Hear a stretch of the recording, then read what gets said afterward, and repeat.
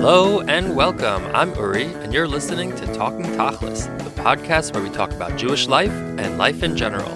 My guest today is Ira Mosen, and he is the author of the new book, First Among Nations. Ira Mosen is a physician who is also an avid reader. He was born and raised on the East Coast of the United States and received his medical training in an Ivy League institution. Once he completed his residency and fellowship, he joined a successful private medical practice in the Midwest. After working there for nearly 15 years, he fulfilled his lifelong dream and moved with his family to Israel in 2018. Dr. Mosen currently works at a health clinic in central Israel, which provides high-quality medical care to Israelis of all backgrounds and religions at low cost. Throughout his interactions with a diverse population of Israelis, he has observed an Israel that is markedly different from the one often portrayed in the media, with much grassroots desire for peaceful coexistence. These experiences inspired him to write his debut novel, First Among Nations. So, Dr. Mosen, Ira, thanks so much for joining me today. Thank you, Uri. So why don't we start by, you're not an author by trade. This is your first book. What was the inspiration for this book? That's a great question. So, twofold. One is my first year of Aliyah after moving to Israel. I continued to work in the States. I commuted every month. I worked for a week. So it was pretty difficult, but I have to be honest, being away from the kids for a week every month isn't so bad after all. But anyway, during that week, obviously, I had less child rearing responsibilities, and there was a lot of downtime on airplanes and airports. And also to save money, I usually would stop in Europe. Ironically, I stopped in Germany typically, Frankfurt or Munich. And it was just a lot of downtime in airports and airplanes. And I just had a tremendous amount of time on my hands. So, I tried to learn some Torah, Daf Yomi, whatever, but there's only so far I could go with that. And I, that sort of dovetailed with what I was experiencing in Israel. And that is, as you mentioned in the intro, a lot of this is, of course, sort of my perspective of things, and other people may have different perspectives. But my perspective of Israel is the way it's portrayed in the media anyway was pretty negative, the portrayal anyway, and it actually filters down even to Jews and even Orthodox Jews. And just an example, like when I was still, when you're living in America and you're about to go on a trip to Israel, there's a little bit of like not really a fear, but like you're not sure what it's like, and like you haven't been there in a while. When you finally get there, and you're like, hey, this, you see the palm trees at the airport, and like there's highways, and it just looks like a regular, normal. Like there's a certain. I know what you mean, yeah. Especially if there's a conflict or there's war, there's like your heart skips a beat and you're like a little nervous. Where am I going? What am I getting into? And it's just like the whole way Israel is portrayed in the media it's really negative, and it filters down, like I said, even to people who are pro-Israel, Zionists, etc. So, and then living here, I just experienced a different Israel entirely, and so that these different I can go through some of the experiences specifically that I've had. But that really inspired me to put my thoughts down. I thought of maybe writing a blog, which incidentally, I might be writing one in Times of Israel's. But I thought maybe a novel would be an appropriate way to express my thoughts. Incidentally, my wife's a psychiatrist, and I found that writing fiction is extremely therapeutic. So if you want to save money on Prozac, just try writing a novel. It's a very therapeutic exercise to put your thoughts down and build characters, etc. So my initial impetus really was to portray, just to give a more accurate portrayal of Israel, and it evolved, honestly, as through the interview today. We can explore this a little bit more, but my objectives evolved somewhat as I wrote the book. Originally, it was just a short story, and then sort of grew into a novella, I guess. And then as I developed it more and more into a full-length novel, some of my I had different experiences, of course, that influenced my writing, and some of my objectives didn't change, but I had additional objectives in writing the book.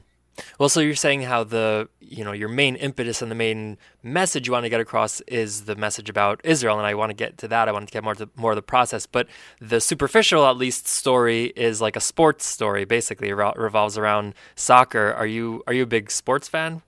So truthfully, ever since I started medical school, I have not had a whole lot of time for sports. But as a kid, I was a very big sports fan. Not Hmm. soccer, actually, a big football fan. But there's of course a lot of similarities. And a big baseball fan, mostly baseball and football.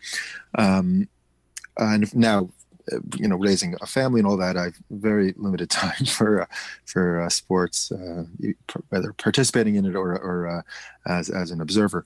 Yeah, the fact that it's about soccer is really somewhat inconsequential. I mean, I guess it is at some level a sports novel, and this was important because in terms of marketing the book, who's my audience? Right. That Well, was who's one of my my target questions. audience? Yeah. Well, Yeah, we can well, get to that one now. what Who are you is your target audience? audience?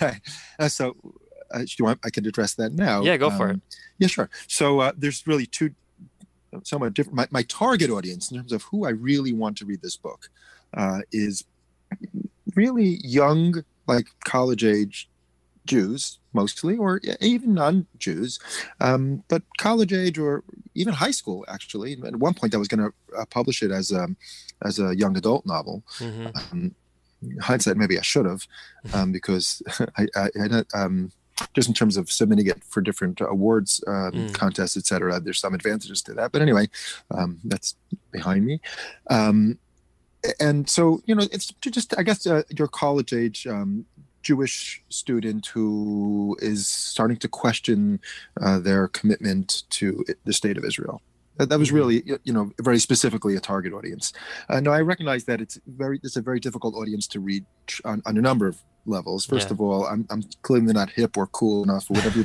Even my terminology, middle-aged guy named Ira is not exactly who's going to attract that crowd. But also people are very set in their ways, and it's kind of hard to it's very hard to persuade people. But Right. anyway, that's really who I want. I might in an ideal world, who I really want to reach, who I really want them Hmm. to, and this is reflected in the book clearly. One of the characters in particular, Tikva, is sort of like the target audience, or really this Tikva is like this girl that she describes. We never actually meet this other character um, that she describes in the book, but a girl that she knew from her childhood and that she met Hmm. in college again.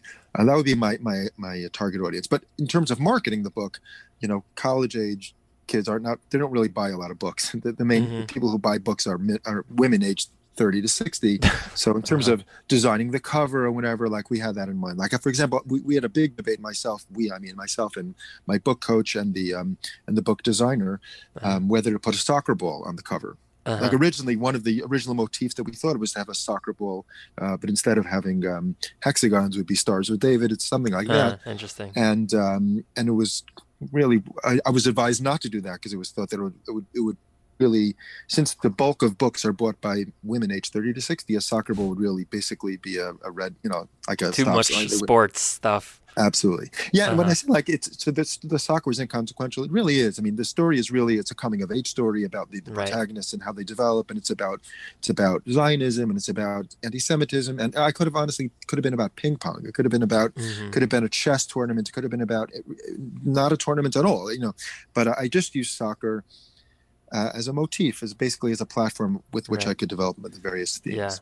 Yeah, no, I read the book also, by the way, and I really enjoyed it. And also another theme that you didn't mention specifically, it's also about the interactions between the Jewish communities in Israel and some of the tensions with the Absolutely, ultra-Orthodox and and the modern. tensions a little bit between the Jews in the diaspora and the Jews of Israel, Right, but for right. sure Jews within Israel. Definitely, Touches on a lot. two of the main characters, one of them, the main protagonist, is sort of like in like Shtisel or unorthodox, someone who grew up in this very insular community in Mea Shearim and left that Right. community, and his best friend from the army is a Chiloni, is a secular Jew from a kibbutz.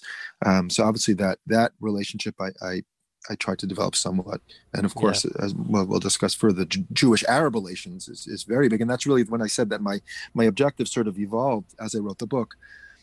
That was a big part of the evolution of my Mm. objectives in terms of adding in the Jewish Arab. Cool. Yeah, I mean, so I guess jumping around a little bit, I'm very curious to hear some of your personal experiences in Israel, maybe as a physician or in general, of kind of like interactions with Muslims and Palestinians and what that's been like. Sure. I could share with you a couple of stories, Galevi. So one that happened, actually, it's almost 2 years to the day. It was right before Passover, before Pesach. I'm assuming your audience is pretty bilingual. I'll stick to the Hebrew Pesach. And I was picking up a prescription. I actually wrote this up as a blog on my website, and I may end up, like I said, publishing it as a blog on Times of Israel as well. I called it The Pharmacist, the Hijab, and the Smile. That's anyway, it's a true story. So I was going to pick up a prescription from the pharmacy. And one of the unique demographic realities here in Israel is that people can live within their community unless they leave for work or for any other specific reason. You really may not interact with people. The people you interact with, it could be pretty similar to yourself. Yeah, they're in a bubble. A Sephardi community, it's very much a bubble.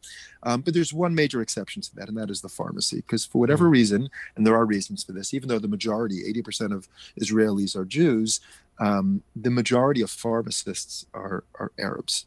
Didn't know that. And they work in the community, every community. You could be in the middle of the most Haredi, Mea Shearim. It's very likely that one of the pharmacists in the local, Kupat Cholim pharmacy will be an Arab. So Jews, even, insulated Jews in these cloistered communities are constantly interacting, assuming you have any need to go to a pharmacist. So anyway, I was going to pick up a prescription, and like I said, it was a couple of days before Pesach, before Passover, and I showed her my prescription, and she was very kind. She was a woman wearing a hijab, so she was obviously a religious Muslim, and she smiled at me. She looked at me. She spoke a fluent Hebrew. She was very sweet, really, very, really. It was a very good interaction, and she took my prescription, and then she gave me the medicine, and then right as I was about to take it from her, she pulled it away from me, and I recoiled a little bit, like, what was that all about? And she said, "Oh, I know your holiday is coming up in a couple of days from now, and you're not allowed to eat leavened foods, chametz. Let me check if this is chametz." So, honestly, I'm a pretty learned guy, and it didn't even occur to me, because I'm like, well, I'm not eating it. I'm just going to swallow it. But she, sure enough, she had a directory there. She looked it up, and she had a puzzled look on her face. She went to the back room, rummaged around for a while, came back a minute later with another. With the same medication from a different manufacturer, and said, really with a smile on her face, "Here, this is certified kosher for Passover." Wow! And what that said to me is not even what she said, but just really the way she said it and the way she smiled. That's why I call it the pharmacist, the hijab, and the smile. Is that she was basically telling me, in not so many words, that we have a lot of differences. We do, and but we have a lot in common as well. And she chose to focus on her commonalities, on her common humanity. And to me, it wasn't only that story, but it was just many similar interactions that made me realize that, yeah, there's a lot of hatred, there's a lot of conflict, but really, like I said, on the grassroots level, as you said in the introduction, there was a lot of desire for peaceful coexistence. And I could share with you stories as a doctor, many of my, I live in Bet Shemesh, which is kind of midway between Jerusalem and Tel Aviv. And there's a lot of Arab communities, some of them actual, like, I guess you call Palestinian communities, like in Jerusalem, and some of them are real Israeli Arabs that, because of whatever, just the geography, they come to me. I'm a kidney specialist. They come to me. So there was one particular, and I wrote this up as a blog as well. I've had many similar kind of interactions. This one in particular I found particularly worthwhile to publish. I had an elderly woman who came. She came with her. She didn't speak any Hebrew, but she came together with her son or daughter. I forget exactly the present time. Who were fluent in English, but heavily accented Hebrew rather. And they came from a neighborhood in Jerusalem that honestly I wouldn't feel comfortable driving in, forget about being in, walking in. It's just not a place where Jews generally feel safe. The fact that they felt perfectly safe in Bet Shemesh speaks volumes, but whatever. Anyway, she came to me. She was referred to me because she had a change in her kidney function, what we call in my field acute renal failure or acute kidney failure. And I was taking a history from, not so much from her, but from her kids. And it turns out that her kidney function really changed over Ramadan. So when was Ramadan this year or last year? And she takes several medicines which are in a category called diuretics. Basically, they make you urinate more. And they're used to control blood pressure, they're used to control heart failure and other conditions. And she takes several of these medications, and she continued to take them during Ramadan, and she fasted during Ramadan, even though she's like 90 years old. So I told her, something, I think what happened is basically you dehydrated somewhat during Ramadan. And sure enough, I asked some questions. She was feeling lightheaded and dizzy, etc. And I told her, in the future, if you choose to fast during Ramadan, please don't take these pills. Anyway, her kidney function did improve, and I could say that she's like my biggest fan. This elderly Muslim woman from this neighborhood where I wouldn't feel safe walking, and her children are big fans of mine as well. I mean, I'm not here to honk my horn, but the point is that like medicine in some ways like the great equalizer, right? Really, right. Hospitals, really is. yeah. And just like hospitals, you mentioned. So I did my what's called a histaklut, which is an observation period. I'm not sure if they're observing me or I'm observing them, but I did a lot of observing of them during this 3 month. And I worked at Sha'arei Tzedek, which is a hospital in Jerusalem, and a lot of the patients. It's really a mix. It's a lot of Arab patients, a lot of Jewish patients of all variety, from Haredi to Chiloni to Dati Leumi, if your listeners understand the subtleties there, and not just the patients but the staff. And it's not just possible. It's 100% of the time you have a team. If you've ever been in any hospital in Manhattan, anywhere, you see the teams walking around. There's an attending physician, and there's the senior residents and the interns and medical students, and they kind of all interact. And it's generally a pretty congenial kind of meeting. And there's laughter and there's teaching, and they go from room to room meeting the patients. And as they say, ma'aseh b'chol yom. This is what I experience every day. You see an attending who might be a Haredi with a big black yarmulke, or he might be an Arab, or he might be, and the various members of the team. It's very heterogeneous, very diverse, and you just look. Of course, this isn't. It's sort of easy to be friendly in that kind of atmosphere, but it's like maybe it makes like the medicines is the great equalizer. But I witnessed this daily as I was working in the hospital, that it just gives a certain opportunity or a platform for coexistence, and maybe I don't know, a model, at least something that could inspire us, to give us a little bit of a glimmer of hope. Right, for sure. Yeah, I think that's sort of like human psychology, is that people and groups need an other, and they need an enemy almost. And so when there is a common enemy, groups that would otherwise have been enemies themselves can join together to fight that common enemy. So in a hospital, the disease is the common enemy, or like COVID-19 could be the common enemy. That could be a reason why. I remember a movie from when I was a kid. I have no recollection. It was one of these like B movies. It was definitely not a Steven Spielberg production, but it was some like outer space, like alien attacking Earth. And I remember there was specifically a scene where they had Israelis and Arabs together to like coordinating their efforts, because they needed to get together to defeat common enemy. The common enemy, yeah. Right. Yeah, so that's very interesting. So, I mean, back to the book. I mean, those stories were very inspiring. I definitely appreciate hearing that. What has the reception been? Do you think you've reached anybody, let's say, outside of your bubble? Well, the book it's pretty hot off the press, so I still have a lot of publicity to do. So I can't really say yet. I have to send out another press release, and I'm sort of waiting, because I was waiting. The way the book publishing, where I published it independently also, which puts me at a big disadvantage, because I don't get any of the marketing muscle that a major publishing house would give. And if you want to go there's a whole discussion as to why I chose to publish independently. But anyway, so I'm still waiting. I had to first publish the book and then get reviewed by Publishers Weekly, which I think they gave me a fantastic review, and Midwest Book Review gave me a fantastic review. We'll include links to some of those reviews. Yeah, definitely. Oh, great! And I just was recently I was awarded a finalist in this what's called the Eric Hoffer Book Award. So cool. So So now that I'm sort of getting these kudos, I'm gonna, now I have the opportunity to market the book. So hopefully the sales, will start picking up. But I've had only fantastic reception. But again, who's reading the book? It's sort of it's very much a self-selected group. People are reading it because they're interested in Israel. They're already on board. Right. And unlike a video that goes viral, where there's no effort like to click on a video. It doesn't cost you any money, it doesn't take any time or effort. To buy a book, you have to be willing to like order it and like read it and shell out $17 free shipping. It's like it's very select. You're really gonna get only people who who already, and they read about it, of course. They read the reviews, they read the synopsis of the book. So only people who really want to, if there was a novel out there about, about some Palestinian and his conquest of Israel, no Zionist would want to read that book. Right. So Well, I probably would actually, to be honest, but yeah, fine. Not no. I should obviously you can't. well, no, yeah, no. So because because I think it's a question of exposure, and people might just not know about it. But there are people like me and others who are sometimes a little bit bored, to be honest, by just preaching to the choir and hearing things that you already agree with. I'm more interested in hearing something that I don't agree with to see what's out there. And that's and part of my book, which I think may have rubbed people a little bit the wrong. There's several areas in my book which might have rubbed people the wrong way.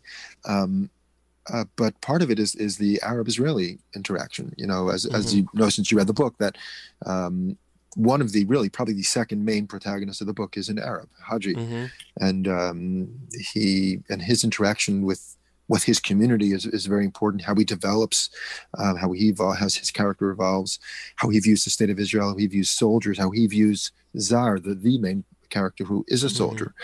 But actually, Beto had only good. It's really had only good reception. Yeah, you mentioned before we started recording that you just did an interesting interview actually outside of the Jewish world. I don't know if do you want to talk about that at all? Yeah, sure. I was interviewed by by a black radio station in the South at a black university, and it was an interesting conversation because obviously they're coming from somewhat of a different perspective. How did they find out about you? Do you know? I mean, I sent out one press release right when the book was published, so I mean that was really hot off the press. There was no buyers yet, no readers yet, because it was literally the day it was released. Actually, even before it was released, because there's a publication date and a release date. Which the publication date is like two weeks before the release date. So anyway, they knew about it. I have a publicist whom they contacted, and I mean, I'm curious to see if I get any. I don't know if I have the ability to track if I get any sales from that. I could look at it. If an uptick in sales after the interview, but I wouldn't know where the sales are coming from. Cool. Well, so getting back to the book, and we're talking about cooperation and different groups in Israel getting along. There's a subplot in the book of what is it? Is it Haji, the Arab guy with a Jewish girl, and they kind of have like a romantic thing with each other. So how much cooperation are you calling for here? That's a really, really great question, Uri. So just to enlighten your listeners who probably haven't read the book. So Haji, who's one of the main characters of the book, he lives in a village which is very close, an Arab-Israeli village on the the Israeli side of the Green Line, but very close to the border. And he had this tendency to go to the checkpoint and interact with the soldiers. And at one point, he actually interacts with a female soldier there named Adin, a Jewish soldier, and he falls in love with her. It's not clear from the book whether she loved him. It's actually sort of becomes clear later that she didn't. She was significantly older than him also, it seems, but that subplot does touch upon sort of a raw nerve, and that's the almost the impossibility of having coexistence, cooperation without the double-edged sword is I oppose intermarriage and interfaith dating, but if we're having this coexistence and friendships, and won't it lead to that? So it's a difficult question, very difficult to find the right balance. Yeah, but I guess my point is that, but we don't have to date or even have co-faith youth groups or anything like that. Just have basically to recognize the humanity of the other side, and that we could just have a more I guess empathic relationship and a more more cooperative, especially in terms of the Palestinians. That's a much more challenging question, but I'm referring more to the Israeli Arabs who are citizens and live within Israel and work in Israel, and they're part and parcel. I mean, nobody, I don't care how far right someone is on the religious on the spectrum, I guess, short of follower of Meir Kahane, but this is the reality here. You're not just your pharmacist, but very likely my doctors that I work with, that I refer patients to me, the nurses. There's a lot of coexistence that's already happening here in Israel, and we just recognize that, and I want to broadcast that to the world, that this coexistence does exist. And I think we as Jews in Israel can play our part by it's in everybody's interest to have less tension and more cooperation. Right. Right. Is it a double-edged sword? There's a famous, again, I don't know how learned your listenership is, but there's a verse in the Bible where Jacob prays to be saved as he can encounter his arch enemy, his brother Esau, and he says, "Hatzileni na miad achi miad Esav," save me from my brother, from Esav. And famously, the Beit HaLevi said that sometimes achi, our brother, could be a more dangerous adversary than Esav. And it's true. It's true. This is look, Israel's a complex place, and the society is very complex. But then again, America's got a pretty complex society as well. So complexity is not unique. And that's really, if I would say, what is the one underlying theme of the entire book, and that is that life is not black and white. It's full of grays. Right. And look at Zar, the main character, his father, who's this very, very religious, fundamental, ultra-Orthodox. If you just his pattern of dress, it's all black and white, and that's the way he sees the world. And as Haji matures and as his personality develops over time, he starts to realize that there's more than black and white, but the world is shades of gray. So yeah, very well said. I agree. I think the book does touch on and embrace a lot of the nuance of many of these tensions and conflicts, and just like raises things to think about and to discuss further. So thanks for writing it, and thanks for coming on the show. I found this conversation to be very interesting, and good luck with the book. I hope it really gets out there. Thank you, Uri. Thank you. It was my pleasure. Thank you so much.